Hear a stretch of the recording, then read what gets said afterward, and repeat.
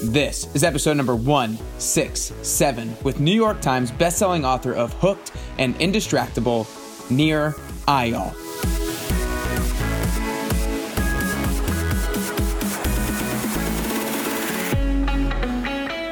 Hey everyone, and welcome back to Nick Carrier's Best You podcast. My name is Nick Carrier, lifestyle entrepreneur and fitness trainer.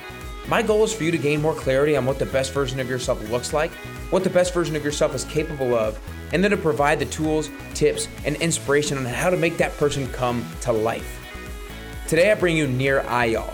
Nir writes, consults, and teaches about the intersection of psychology, technology, and business. The MIT Technology Review dubbed Nir the prophet of habit-forming technology. Nir is also the best-selling author of Hooked and Indistractable, his most recent book. In this episode, Nir breaks down his 4 steps to becoming indistractable. We talk about how to avoid our internal triggers that cause us to get distracted. We talk about his time boxing technique that keeps him focused every single day. We talk about the effect that our behaviors have on our own self-image and so much more. Make sure you take a screenshot of this episode when you're listening and post it to your Instagram stories and tag me at carrier_bestyou and tag Nir at NEYAL99 and let us know your favorite part. The skills of focus and becoming indistractable are going to be the 2 skills that are most important for everyone to learn and develop. It's never a destination to reach, but a journey to be constantly worked on and improved upon. Nir is one of the most renowned thought leaders and researchers on this topic in the entire world. So be sure to take notes and to get the book at nirandfar.com. That's NIR and far.com. Also, if you're struggling to exercise during this quarantine, go to nickcarrier.com/fitness to pick up my ebook, The Body Weight Grind. That's just $10. It's a 4-week bodyweight workout program that is perfect during the quarantine. But for now, it's time. It's time to work on getting closer to the best version of yourself today. It's time to work on becoming indistractable with New York Times bestselling author Nir Eyal. All right, what's up, everybody? Welcome back to Nick Carrier's Best You podcast. To say I'm fired up for this interview is probably an understatement because this is a topic that we're going to dive into today that I'm probably maybe most passionate about, and I'm super stoked to have Wall Street Journal bestselling author Nir Eyal with me today. Nir, just want to say thanks for spending the time with me today to start. Oh, my pleasure. Thanks so much for having me, Nick. Yeah, of course. So like I said, I've been super stoked about this. You're the Wall Street Journal bestselling author of Hooked and most recently Indistractable. You're a public speaker, consultant, and investor. And like I said, really over the last 3 years is when I've developed the fascination kind of for this topic. And it started off by seeing it a lot in myself of knowing things that I should do, but not always doing what I know, and kind of seeing that gap between knowledge and action. And I hadn't heard of the idea until I saw your TED Talk, I think, of Plato's idea of akrasia. I'm not sure if that's a correct pronunciation, but doing things against our better judgment. So all these things kind of have sparked my motivation to learn more and more about this, which is why I'm so fascinated by your book. And so basically the way I want to start off the interview is having you kind of frame up the indistractable model with internal triggers, external triggers, traction and distraction and stuff like that. So if you could just frame that up for everybody. Yeah, absolutely. So yeah, it seems like that distraction is a new problem and that it was caused by the iPhone, but it turns out that Plato had the very same problem 2,500 years ago. So this is certainly nothing new. People have been struggling with distraction since time immemorial. And really the best place to start to understand distraction, this problem that Plato called akrasia, as you said, it's this tendency that we have to do things against our better interest. And I think now we actually have less of an excuse than ever before because, in Plato's time, he didn't have Google. So if he didn't know how to do something, that knowledge was locked up somewhere. And so people, could complain, I don't know how to do something. But today, how can we honestly complain that we don't know how to get in shape? Who doesn't basically know how to get in shape? Who doesn't basically know how to have better relationships? Who doesn't basically know how to be better at their job? It's about, doing the work. It's about actually doing what you say you will do. And so the problem is no longer this information gap of not knowing what to do. The problem is that despite knowing what we do, we don't do it. Yeah. And so that's really this fundamental issue of imagine what a superpower it would be if you simply did what you said you would do, right? If you followed through, if you lived your life with intent, if you became indistractable. So I wanted indistractable to sound like indestructible, because I really believe that becoming indistractable is the skill of the century. I mean, this is the superpower that we all need, no matter what facet of our life we're thinking about. This is the macro skill to achieve what we want to achieve in life. And it all starts first and foremost by understanding what is distraction. That to understand distraction, we have to understand what is the opposite of distraction. So if you ask most people what's the opposite of distraction, they will tell you it's focus. But that's not exactly true. You see, the opposite of distraction is not focus. The opposite of distraction is traction. That if you look at the origin of both words, they both come from the same Latin root, trahare, which means to pull. And you'll notice that both words end in the same 6 letters, A-C-T-I-O-N, that spells action. So traction is any action that pulls you towards what you want to do, things that you do with intent. Now, the opposite of traction is distraction, anything that pulls you away from what you plan to do, any action that is not what you plan to do with intent. So this is really important for 2 reasons. Number one, anything can become a distraction. Right? How many times have you sat at your desk like I used to and said, okay, now I'm definitely going to work on this hard project. I'm going to get to work. I'm not going to get distracted. I'm totally going to focus. Here I go. I'm going to get started. But let me just check email real quick. Right. Right. Let me do that one thing on my to-do list to just feel like I'm getting some momentum. Right. And it turns out that we allow ourselves to let distraction trick us. It fools us into prioritizing the urgent at the expense of the important. And that is deadly to your productivity, to your focus, to your drive, to your well-being, because you are not doing what's important. You're doing what feels urgent. And even if it feels like a worky task, right? Or email feels like something I got to do at some point, right? But if that's not what you plan to do, you are just as distracted as you would be checking Facebook or watching a YouTube video. In many ways, those things are better, because when you're playing Candy Crush at your desk at work, or procrastinating on a project by scrolling Facebook, you're slacking off, right? It's pretty clear. But when you're doing something that is not what you intended to do, like check email, when you said you were going to work on that big project, then distraction has tricked you. So just as anything can become a distraction, I argue anything can be traction. So, there's a lot of these Chicken Little tech critics these days that tell us to just stop using these technologies, that go on a 30-day digital detox, stop using these tools because that's the source of the problem. Not only is that incredibly elitist, right? How many people can just stop checking email? You can't. You'll get fired, right? Right. So it's easy for some professor to say, without a social media account, to say, stop checking Facebook. But many of us rely on this stuff for our livelihoods. And I argue that there's nothing wrong with these technologies, that they're tools like any other, and we can use them to benefit us as long as we move them from distractions into traction by making time for them. Yeah. So there's nothing wrong with using these tools as long as you use them on your schedule versus the media company's schedule. Yeah, no, perfect. And so I've really liked the 3 ways that you kind of lay out to master internal triggers. So basically, you talk about how internal Before you get into that, though, I didn't talk about what internal triggers are. Okay, go for it. So you've got traction, you've got distraction.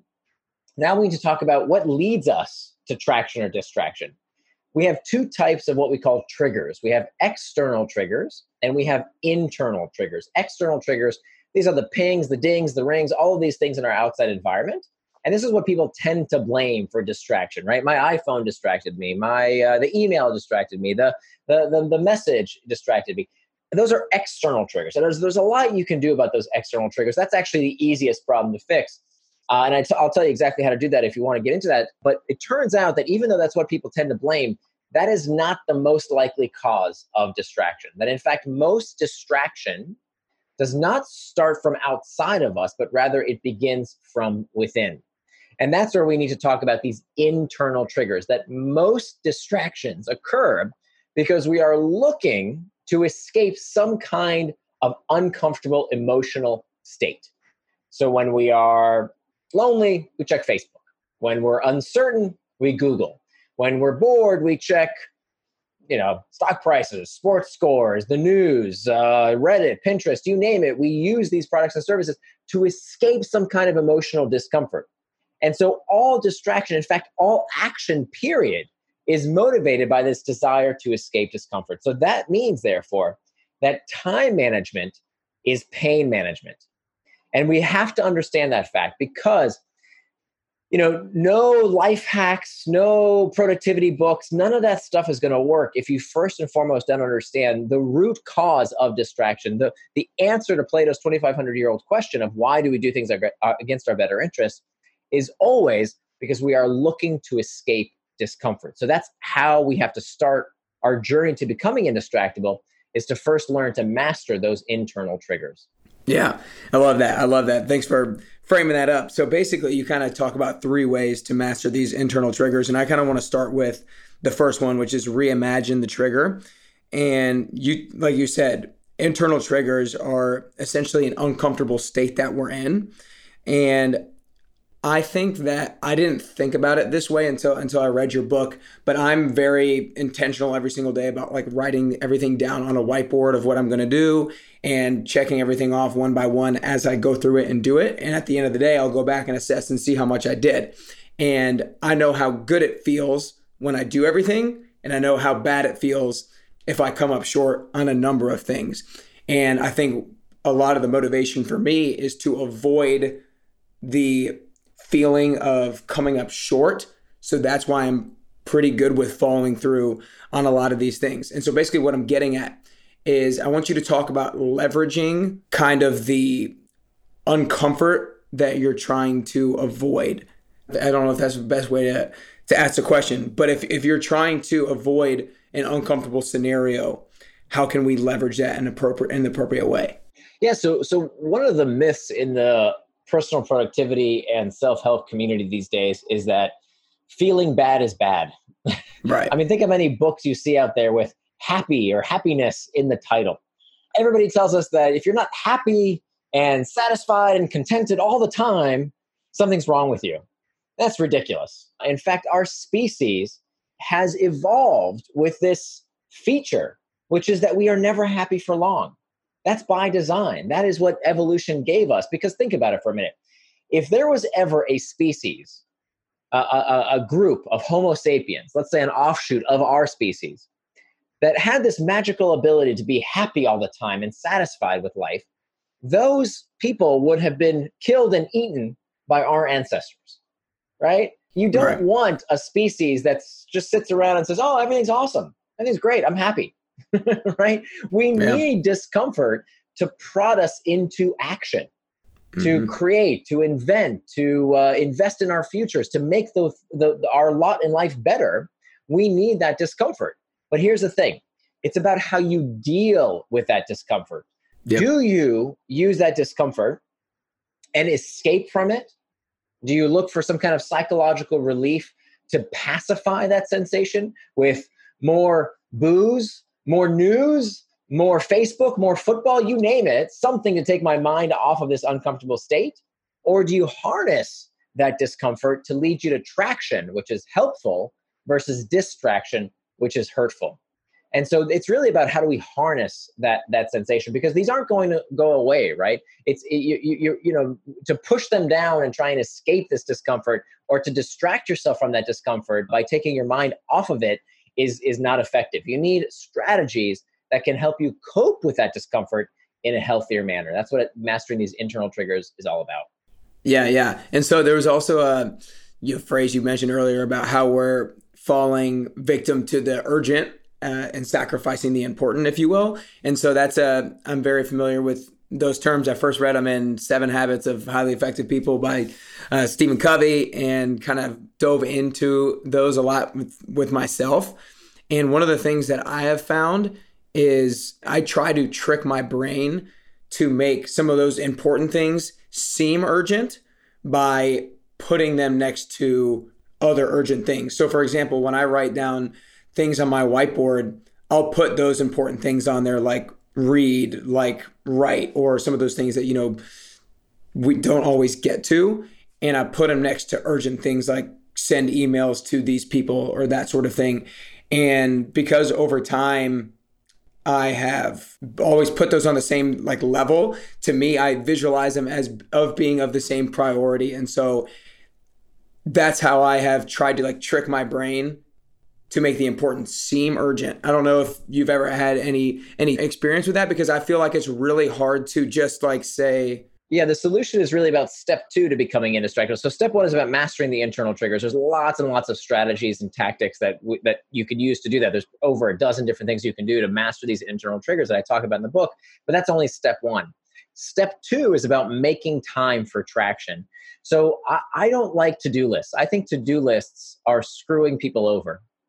And I know people don't realize this, because this is the gospel of productivity is, to get things done, make a to-do list. Boom. And I think most people don't realize that to-do lists are a tool to trick yourself into believing you're incompetent. And here's how this works. It's called the tyranny of the to-do list. Most people, when they use a to-do list, they have a big, long list of stuff to do. And this is me in a nutshell. Look, I wrote this book for me, first and foremost, right? That I taught at Stanford for many years. And the busier I got and more successful I got, the less time I had to do what I said I was going to do. And so I would use these to-do lists, and I would keep track of all the things I need to do. But invariably, on most days, I didn't finish everything. And so I'd have this chunk of tasks that get recycled. You know how this works. Everybody does this. Gets recycled from one day to the next, to the next, to the next. And what people don't realize is that when they operate in this way, the reason to-do lists backfire is they don't appreciate the importance of self-image. That when you reinforce your self-image day after day, week after week, month after month, year after year, that yet another day has passed and you didn't do what you said you're going to do. You said you were going to do all this stuff and you didn't do it. Loser. And that identity gets reinforced over time. And then here's where it really becomes toxic. We accept it. We start thinking to ourselves, well, here are all my goals for the day, my priorities for the day. And then if we don't finish everything, well, oops. Right. And that is deadly. Don't do that. Stop using these to-do lists, or at least use them correctly. A to-do list should be a temporary repository. It's a temporary resting spot between your head and your calendar. You have to put that stuff on your calendar. You have to use this technique called keeping a time-boxed calendar. What people don't realize is how much healthier it is to immediately, as soon as you can, put those to-dos on your to-do list, or have time in your day to make sure that you take all that stuff on your to-do list and you turn your tasks into time. Now, why is this so important? Now, look how differently someone who operates with a time box calendar operates from someone who operates on a to-do list. So the person who uses a to-do list works throughout the day. They're not really sure what they're supposed to do when. So they allow things that aren't really all that important to interrupt them. All these urgent tasks, the pings, the dings, this coworker, the news, Facebook, Twitter, whatever, because all they have to do is just follow these things on the to-do list, but they don't know when. Okay. So invariably they didn't finish what they said they were going to do, and they feel like crap at the end of the day. And here's the real tragedy. Even when we go home, right? I used to do this all the time. I would follow these to-do lists. I wouldn't get everything done. I would go home and I said, I just want time to relax, right? I want some time to watch Netflix, to be with my daughter. And yet in the back of my head was, you didn't finish all that stuff you said you were going to do. And so I couldn't even enjoy my free time because I was feeling guilty about what I didn't get done. As opposed to a time box calendar, the goal of a time box calendar is to not finish anything. What do I mean by that? Don't finish anything. How do I get anything done, right? I got to finish stuff. Well, here's the thing. A to-do list is a list of tasks to finish. Finish this, finish this, finish this. But without knowing the input, how can you possibly assess the output? As opposed to with a time box calendar, you are directly controlling the input of your time. So the goal at the end of each time box period is one thing: to work on whatever it is you said you were going to work on for as long as you said you would work on it without distraction. That's it. That's your only goal. It's not to finish a task. It's to work on the task without distraction for as long as you said you would. 30 minutes, 15 minutes, an hour and a half, I don't care. As long as you said you would. Because what does that do to our psyche? It reinforces our identity. After every time box, you did it. You're indistractable. You did what you said you're going to do. You acted with personal integrity. And that muscle begins to be stronger and you start believing this. This is who you are now. You are indistractable. And so that's why it's a much healthier system to understand how you will spend your time, right? 7 days a week, understand every minute of your day. Now, why is this so important? Here's the thing. You cannot call something a distraction unless you know what it distracted you from. Right. This is common sense. If you have a bunch of white space in your day, right? If your calendar isn't booked with how you want to spend your time, and I'm not saying book it just for work. No, I want you to live out your values, turn your values into time, whether it's time to go exercise, time to watch a movie, time to play video games, time to hang out with friends. I don't care what it is you do with your time. I just want you to help. I want to help you do whatever it is you say is important. And so that's why we have to use this practice of using a time box calendar. And I didn't invent this technique. It's been around for decades. The research is unequivocal. Thousands of studies show how effective this is. And it's such a simple technique that very few people actually do. And I think part of the reason is because it's kind of hard to get started, right? It takes maybe like 30 minutes to do it the first time. And then every time after that, it takes literally I do it every week. It takes me 15 minutes a week tops. But to get started is a little bit of an umph. So I actually built an online tool. I'll give you the link for the show notes. It's on my website, nirandfar.com. It's this schedule maker tool that anybody can use to make a calendar very, very quickly. You don't have to sign up for anything. It's totally free. I don't need your email. You can just use it on the website. And the beauty of this is that now you will have a physical manifestation of how to spend your time. You will have something that you can look at and say, everything on my calendar is traction. Yeah. Everything else is distraction. And without that, you can't call yourself distracted because what did you get distracted from?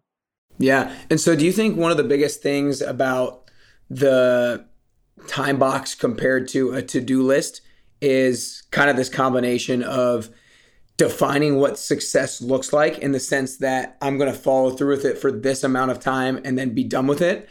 Because a lot of people, in my experience, a lot of people with to-do lists just say like, work on this, and they don't like to say it for a specific amount of time. They don't define what a success looks like. And so they either continue working on it because they're not sure exactly how much work on means, or they stop short because they tell themselves they've done good enough. So do you think it's like really about defining what success looks like? And then two things. First, when you say you have an output, right? I want to finish something. We know that study after study has found that people are horrible at estimating how long something takes them to do. If you think something's going to take you an hour, the studies show it usually takes you 3 times longer. It actually will take you about 3 hours. People are horrible at predicting how long a task takes them to do. And that's why that to-do list methodology doesn't help you learn over time. It's only by predicting, I think it's going to take me about this long. I'm going to work on it for this long, and then I'm going to reassess. I'm going to say, okay, I worked on, this writing assignment. I worked on this blog post. I worked on this, doing my taxes. I don't care what it is. I worked on it this long. How much did I get done? And it's only through that reassessment that you can accurately gauge how long stuff takes you to do. With just a to-do list approach, it doesn't have any bounds. It doesn't have any constraints. The second thing, funny enough, is that by not prioritizing finishing, like a to-do list is all about things I need to finish. By not prioritizing finishing and instead prioritizing working without distraction, the people who use the time box method get more done. They actually finish more than the people who do the to-do list method. Yeah, no, and I've heard you talk about this before, and what I just thought of, and I've experienced this in my head as well. When you know that you're going to get to something a little bit later on because you've planned it later on, you're not thinking about it, and you can be fully present in the task at hand. That's exactly right. Exactly right. Well, including fun stuff, right? Like many people are thinking, oh, I really want to, check ESPN.com to see how my team did, or I really want to check Facebook. I really want to check Instagram. I want to check it so bad. That's that internal trigger, right? It's that uncomfortable emotional state that you can only satiate by checking. But if okay, no big deal. In my calendar, it says 12:30 for 30 minutes. I'm going to putz around on the internet for 30 minutes. It's coming, right? So I don't have to ruminate on it. I know it's coming and I can chill out. I know I have time for it in my day. Same way with email. Email is a big one. The time studies show that where we waste the most time on email, it's not the checking or the replying that wastes time. It's the rechecking of email. We use email as this pacification device when I'm uncertain about what to do at work, who might need me, what's going on. This is this little stress reliever, of checky. And that makes me feel better. But of course, it's a complete waste of time. Whereas if okay, 4 times a day, 9:30, 11:30, 2:30, 4:30, I'm going to check email for 30 minutes. Now I don't have to worry about it the entire day. It's in my schedule. I know exactly when I'm going to check email. Mm-hmm. Yeah. And so I'm going to go back real quick to the urgent and important thing that I brought up earlier, because I watched you on another podcast and I saw you talk about a study done it was done because a lot of times nurses gave people the wrong medication, leading to a lot of deaths. And so that's actually has to do with step 3. So the first step is about mastering internal triggers. Second step is about making time for traction. Now we're talking about step 3, which is hacking back external triggers. Yeah. So and external triggers, as I said earlier, this is all about the things in our outside environment, the pings, the dings, the rings. The number one source of distraction, believe it or not, the average knowledge worker, actually 80% of knowledge workers who were surveyed said the number one source of distraction in the modern American workplace was other people, right? It was people tapping you on the shoulder, say, hey, can I talk to you for a quick second? Especially, oh my God, if you work in one of these open floor plan offices, you know exactly what I'm talking about. It can be a tremendous distraction when people are walking around and getting your attention. And so that's where I talk about this study between nurses. We know that about 200,000 Americans every year are harmed when nurses give the patient the wrong medication. They make mistakes. And the tragedy is not only are people harmed, but the nurses don't even realize they make these mistakes because they think they're doing a great job. Right? I'm doing awesome, right? It's only the next day when they come into work and somebody says, did you know what you did to that patient? You almost killed them because you gave them the wrong medication. And so the solution to this problem is actually a group of nurses at UCSF that found this brilliant solution that actually reduced prescription mistakes by 88%. They almost eliminated the problem. And the solution was cheap plastic vests. These plastic vests that the nurses wore that said on the front and back, drug rounds in progress, do not disturb. And this almost completely eliminated the problem. And so the lesson here, and what we can do with this in the modern American workplace, is that we also can have these type of messaging. I don't want you to wear these plastic vests, but instead what I want you to do, you can go to my website and print this out, or if you get a copy of Indistractable, it's actually in every copy of the book, there's what I call a screen sign. And a screen sign is this piece of cardstock. It's bright red. You can't miss it. You rip it out of the book, you fold into thirds, and you put it on your computer monitor. And so then when anybody walks around and sees this bright red sign that says, I'm Indistractable, please come back later, it gives a very explicit message. Look, right now, I need to focus. I need to think. Please come back later if you need me.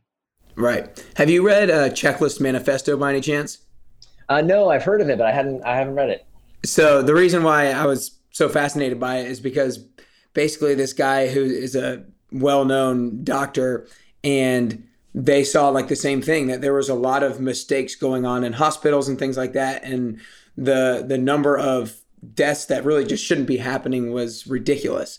And the study that they did is they implemented checklists into a lot of like different hospitals that were required to be looked at before surgeries and different things like that. Because in my eyes, when you create a checklist, it kind of makes those items on that checklist seem urgent to you. And I have to do them because I have to check that thing off. And to me, the wearing of the vest is something that's urgent because it's acting on you. It's in your face right away, and it kind of calls it to your attention a little bit more. Right. So this is what we call hacking back the external triggers. So to hack something means to gain unauthorized access, right? Like a computer hacker hacks into a bank computer or something. It's about gaining unauthorized access. And what's clear is that a lot of people are allowed to gain unauthorized access to us, whether it's the tech companies and the media companies that hack our attention by giving us these clickbaity headlines, and whatever thing is going on in the news today is something that, they have to hack our attention. whether it's some colleagues in the workplace who gain unauthorized access to our attention when we're trying to work on a project. So we can hack back, right? We are not powerless. If they're hacking us, we can hack them. And so one of the ways that we can hack our work environment is with this screen sign. It can be very, very effective. Another thing that we can do to hack back is to change the technology to serve us instead of us serving it. So for example, I love watching YouTube videos. There's so much great content out there. I love learning from a lot of this awesome content, but I don't want all that junk on the page. I don't need those videos that are on the side. Many of them are advertising that get me to watch stuff I didn't really need to see, or the autoplay functionality. Did you know that you can use a tool called YouTube DF? DF stands for distraction free. It's a Chrome extension, completely free, that you can use to disable all that annoying functionality, right? We can hack back our technology. For example, one thing that drives me nuts, people complain, tech is so addictive, it's hijacking our brains. You know that 2/3 of people with a smartphone never change their notification settings? Yeah, I bet. What? Really? Right. Like, technology is so addictive and you couldn't take 5 minutes to turn off those stupid notifications so you're not constantly being pinged and dinged, right? That takes no time. And guess what? Zuckerberg can't turn those notifications back on. There's nothing they can do about it. So we need to stop blaming the external triggers and find ways to hack back to make sure that the technology is serving us as opposed to us serving it. Yeah, no doubt. I think the biggest thing that has helped me out is putting my phone on Do Not Disturb like 90% of the day. Totally. Why not? And it's still, it's, this idea of, go on a digital detox and digital minimalism. Why? You don't have to. We can, and frankly, most of us will get fired. It's not practical. But we can use these tools, they come built in with many of this functionality. But this is the kindergarten stuff. This is the easy stuff. Everybody should turn off the notifications that don't serve them.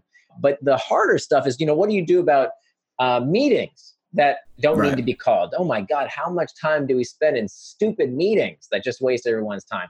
Or email. What a time sink. What a distraction all these emails can be. Turns out there's a lot of techniques that everyone can use to save a ton of time on these pointless distractions. Yeah, I've used an extension called Boomerang for Gmail a number of times you can block anything from coming in your inbox until a certain time of day if you want to. But one of the things that I'm super fascinated by is basically you talked about it a little bit earlier, the kind of self-image thing. And I'm going to pull out a couple of lines from the book. By aligning our behaviors to our identity, we make choices based on who we believe we are. Right. Though conventional wisdom says our beliefs shape our behaviors, the opposite is also true. And so I actually haven't read the book, but I've heard him talk a lot. Atomic Habits by James Clear. And he talks a lot about becoming the type of person who does a particular habit, essentially changing your identity.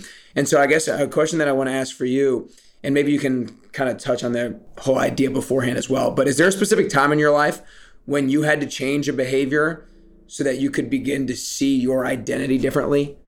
Yeah, so identity is a consistent theme through the book because the research shows that long-term behavior change is identity change. That if you can see yourself differently, it becomes much easier to behave differently. So this is where step 4 comes in. So we talked about mastering the internal triggers, making time for traction, hacking back the external triggers. The last step is about preventing distraction with pacts.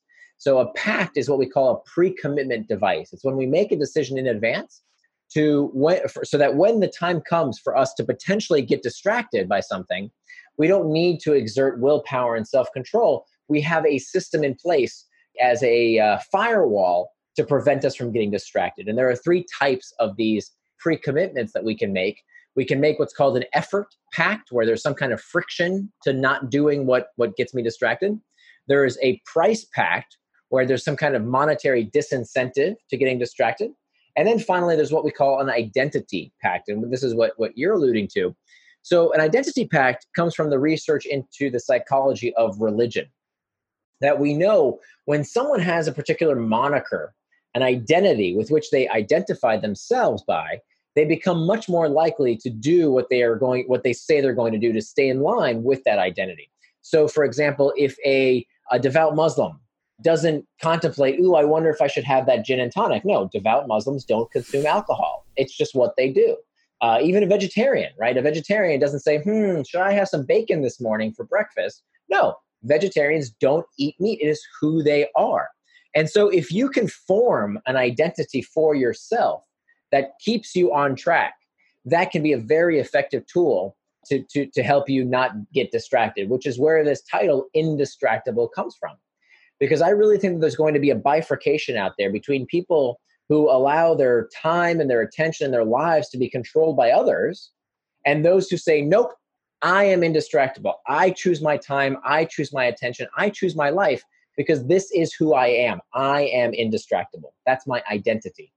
Yeah. Yeah. And I think that what you talked about earlier in terms of how to build that identity, like the time boxing thing, is super key, because you see yourself continually spending the time where you say you're going to do it, and you build that reputation with yourself that you're actually going to do what you say you're going to do. Right. That's exactly right. So it's through these acts. And look, some of them are a little bit weird. I'm going to give you some tactics that you're not going to do all at once. Right. Anybody can get started. There's no excuse to say, oh, it's too difficult. I don't want to time box all day. No problem. How about time boxing an afternoon or a weekend day? Right. You don't have to do it all 7 days a week. You can start small. How about learning one tactic to cope with these internal triggers so that you're not reaching for the bottle, reaching for the news, reaching for your phone, as opposed to finding ways to deal with that distraction in a healthier manner?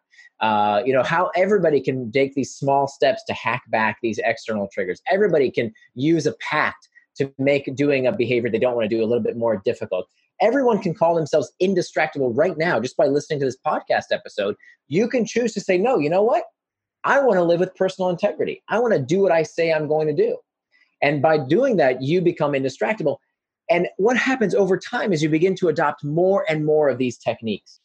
You will find that you'll want to do more of these techniques. You'll want to find, how else can I master the internal triggers? How else can I, make time for traction, hack back the external triggers, prevent distraction with pacts? You can add on more and more and more to reinforce this identity. And it's not that different from what we saw happening back, a few decades ago with smoking. When I grew up, I was born in the 1970s, but I remember the 1980s. And one thing I remember about the 80s is that in my home, in my living room, growing up, we had ashtrays. Everybody had ashtrays. Because back then, if you walked into somebody's house, people just expected to smoke. Even though my parents didn't, they still had ashtrays because smokers just came in and lit up a cigarette. Now, today, that would be crazy, right? Nobody would expect to light up a cigarette in your living room. You'd kick them out. That would be incredibly rude. Well, what changed? Was it a law that says you can't smoke in someone's private residence? No, that's never been the case. You can smoke you can smoke in someone's private home. There's no law that says you can't. What changed was that we adopted what we call social antibodies, that societies begin to adopt these new behaviors when a behavior is seen to be unhealthy for society. So I remember when my mom threw away the ashtrays one day, and when one of her friends came over and lit up a cigarette, she said, oh, I'm sorry. We are non-smokers. You see that identity. We are non-smokers. If you want to smoke, please go outside. And that was very rude. What? You're going to make me go outside to smoke? That was unheard of.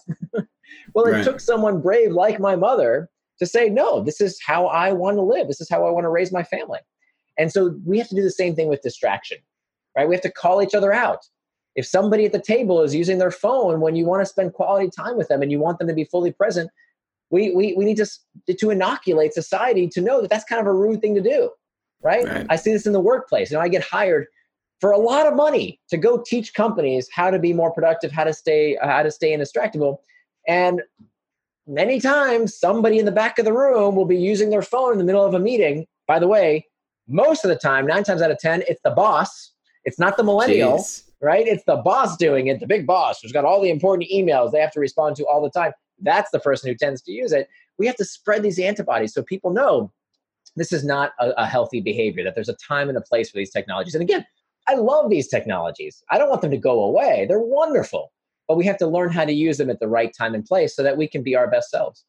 Yeah, definitely. So you just touched on how you work with a lot of different companies and people to try to become indistractable.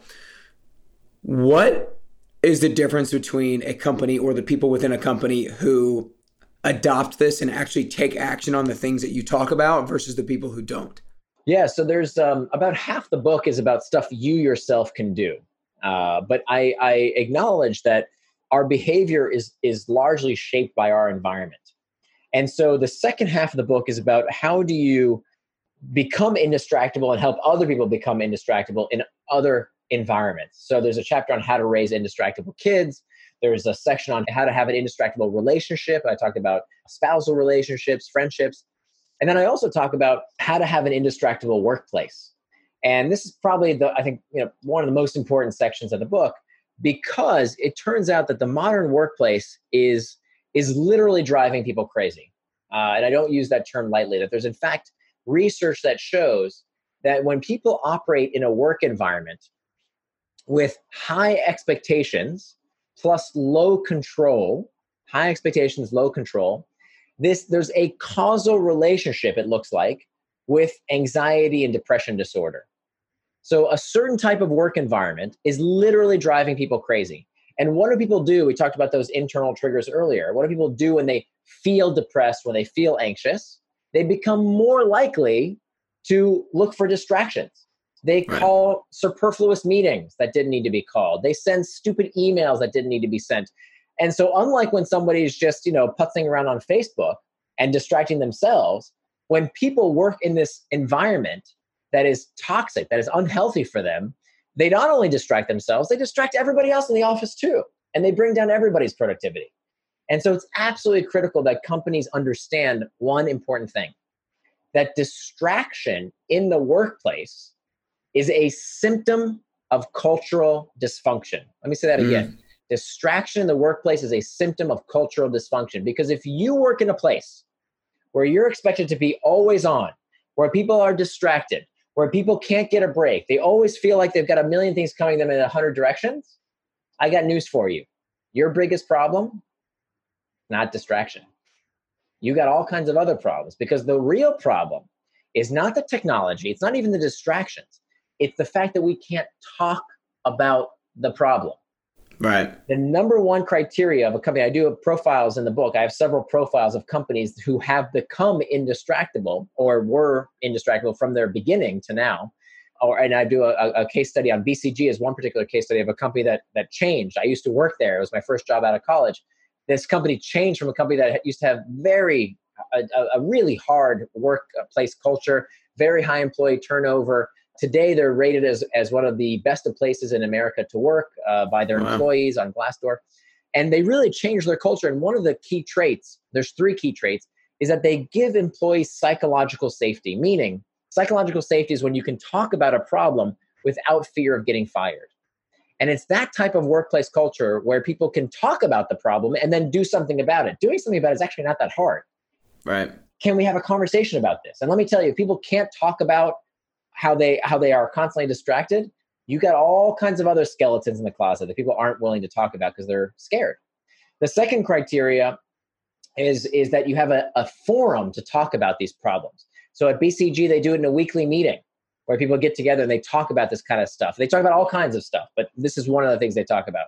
At other companies, I profile Slack, which is ironic because many people think that Slack is this product that makes everybody distracted, but it turns out that at Slack, they don't suffer from distraction. That in fact, it's not the technology, because at Slack, you would expect that nobody uses Slack more than the people at Slack. And yet, they don't have this problem. Why? Because not only do they give people psychological safety, they also give people a forum to talk about concerns about the company. And they actually do it on Slack, believe it or not. They have a Slack channel called Beef Tweets, where people post beef about the company, right? Like things that they don't like, about the company culture, about what they're doing, about the product strategy, whatever. And they also talk about, these concerns where management will show employees, this is really interesting, they actually will show employees that they've been heard by using emoji, right? So they'll use a check mark emoji to signify that something's been fixed, or an eyes emoji to show that something's been seen. And this way, people feel like they have greater agency and control. So even though they have high expectations, their sense of agency and control to do something about these problems increases. And then finally, the third trait of a company that becomes indistractable is that management exemplifies what it means to be indistractable. So if you're that boss in the back of the room checking their phone while you're telling everybody else how important it is to focus and do their work, you're a hypocrite. And people know that. And culture flows downhill, right? So management needs to show what it means to be indistractable. At Slack, interestingly enough, I saw this big pink neon sign. It's in company headquarters in San Francisco. You can't miss it. It says in bright pink letters, it says, work hard and go home. Right. Because it's part of the company culture that to do our best work, we need to work without distraction. And everybody in the company, from the CEO, Stuart Butterfield, on down, believes in that company culture. Yeah, and I think you said maybe in the book or something that they have to be gone by 6 o'clock most days, or something most like days that. are gone by 6:30. And if you use Slack on nights and weekends, you're actually reprimanded, because that is not what they do there. That is part of their culture, that's not appropriate behavior, and they enforce it. I mean, they don't fire people for it, but they tell people, no, that's not what we do here. Yeah, that's awesome. Well, I want to get down to the last few questions to make sure I get you out of here on time. I'm very curious. Is there ever a time that you think it's okay to get distracted? No, because by definition, distraction is doing something that is not what you plan to do with your time. Now, diversion is great. The definition of diversion is just a refocusing of attention. So if you want to divert your attention to watch a movie, great. If you want to divert your attention to paint, to meditate, to pray, to go on a walk, to play a video game, diversions are wonderful, even the kind that help us escape reality for a bit. So getting into a great book, enjoying a movie, any of that stuff, those are healthy diversions of attention, as long as you do it with intent. But distractions are never healthy. Distractions are never what we want to do. It's always that other thing that we didn't want to do with our time. Those distractions are never good.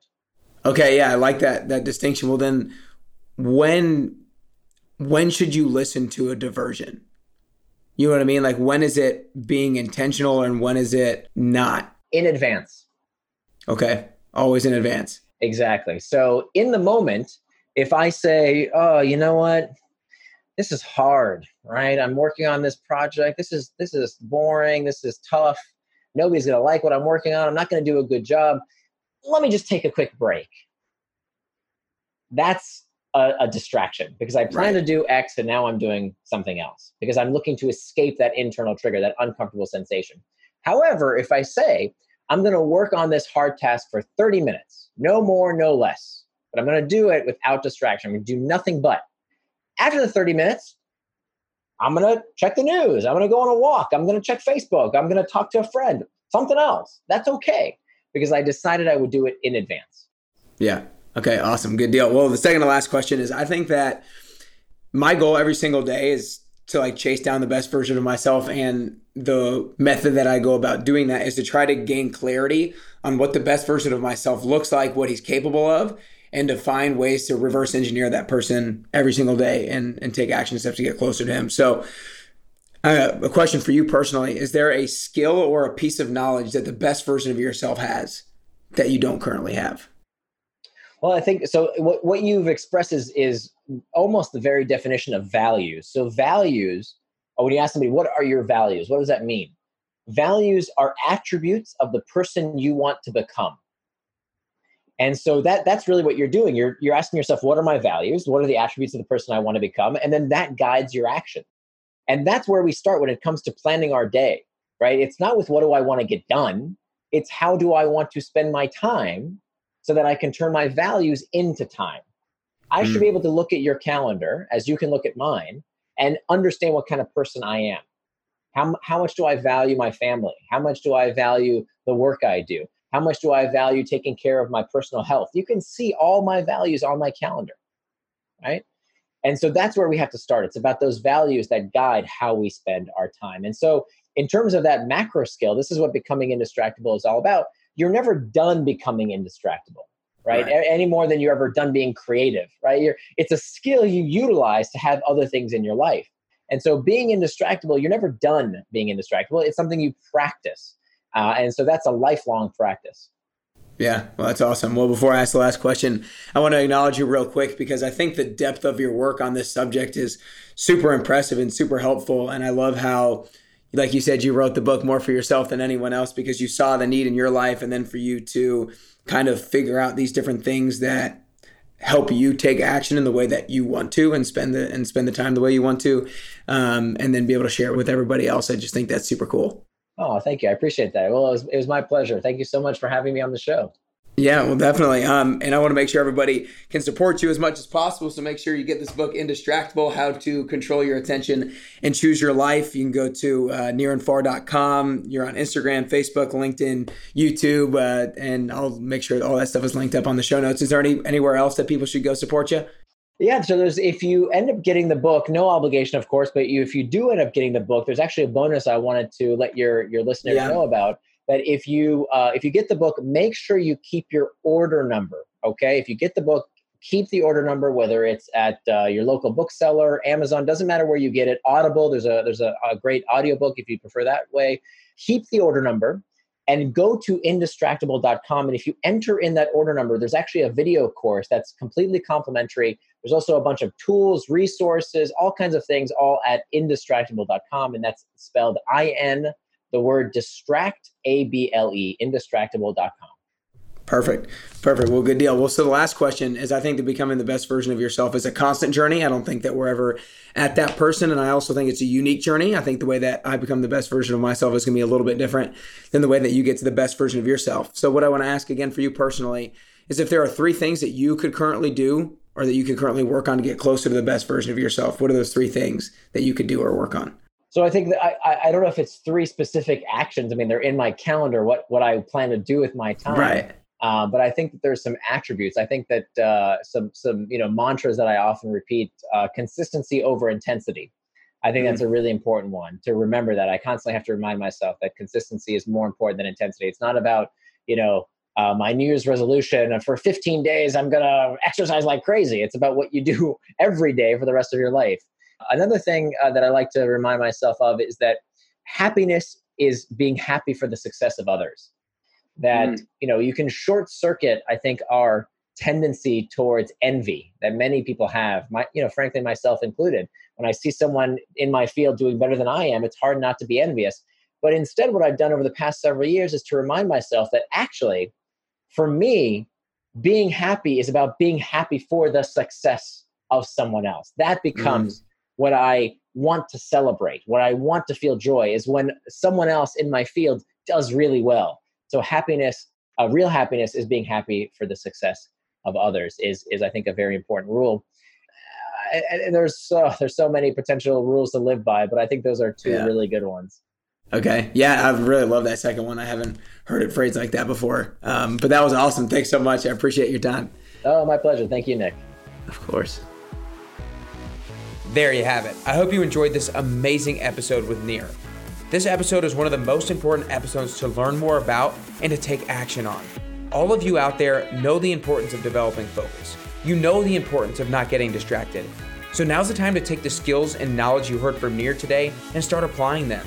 Be sure to get his book, Indistractable, at nearandfar.com so you can dive deeper into his work and his action steps so you can become indistractable yourself. If you enjoyed the episode, be sure to share it with a friend, family member, or coworker. Who's the last person in your life who you talked about the importance of focus with? Send it to them. Send it to your coworker who you think is already super focused and show them how they can become even more so. Maybe share it with someone who always gets distracted and help them take their life, career, and relationships to the next level. Remember, it doesn't so much matter what you do with your time. Rather, success is measured by whether you did what you planned to do. Nir Eyal. For now, it's time. It's time to take action. Time to plan out your day the way you want it to go. Time to break free from distractions so that you can be present in every moment of your life. Being present allows us to get more out of our relationships, out of our alone time, out of our professional careers, and out of our life in general. So go out in the world, work on becoming indistractable so you can get closer and closer to your best you.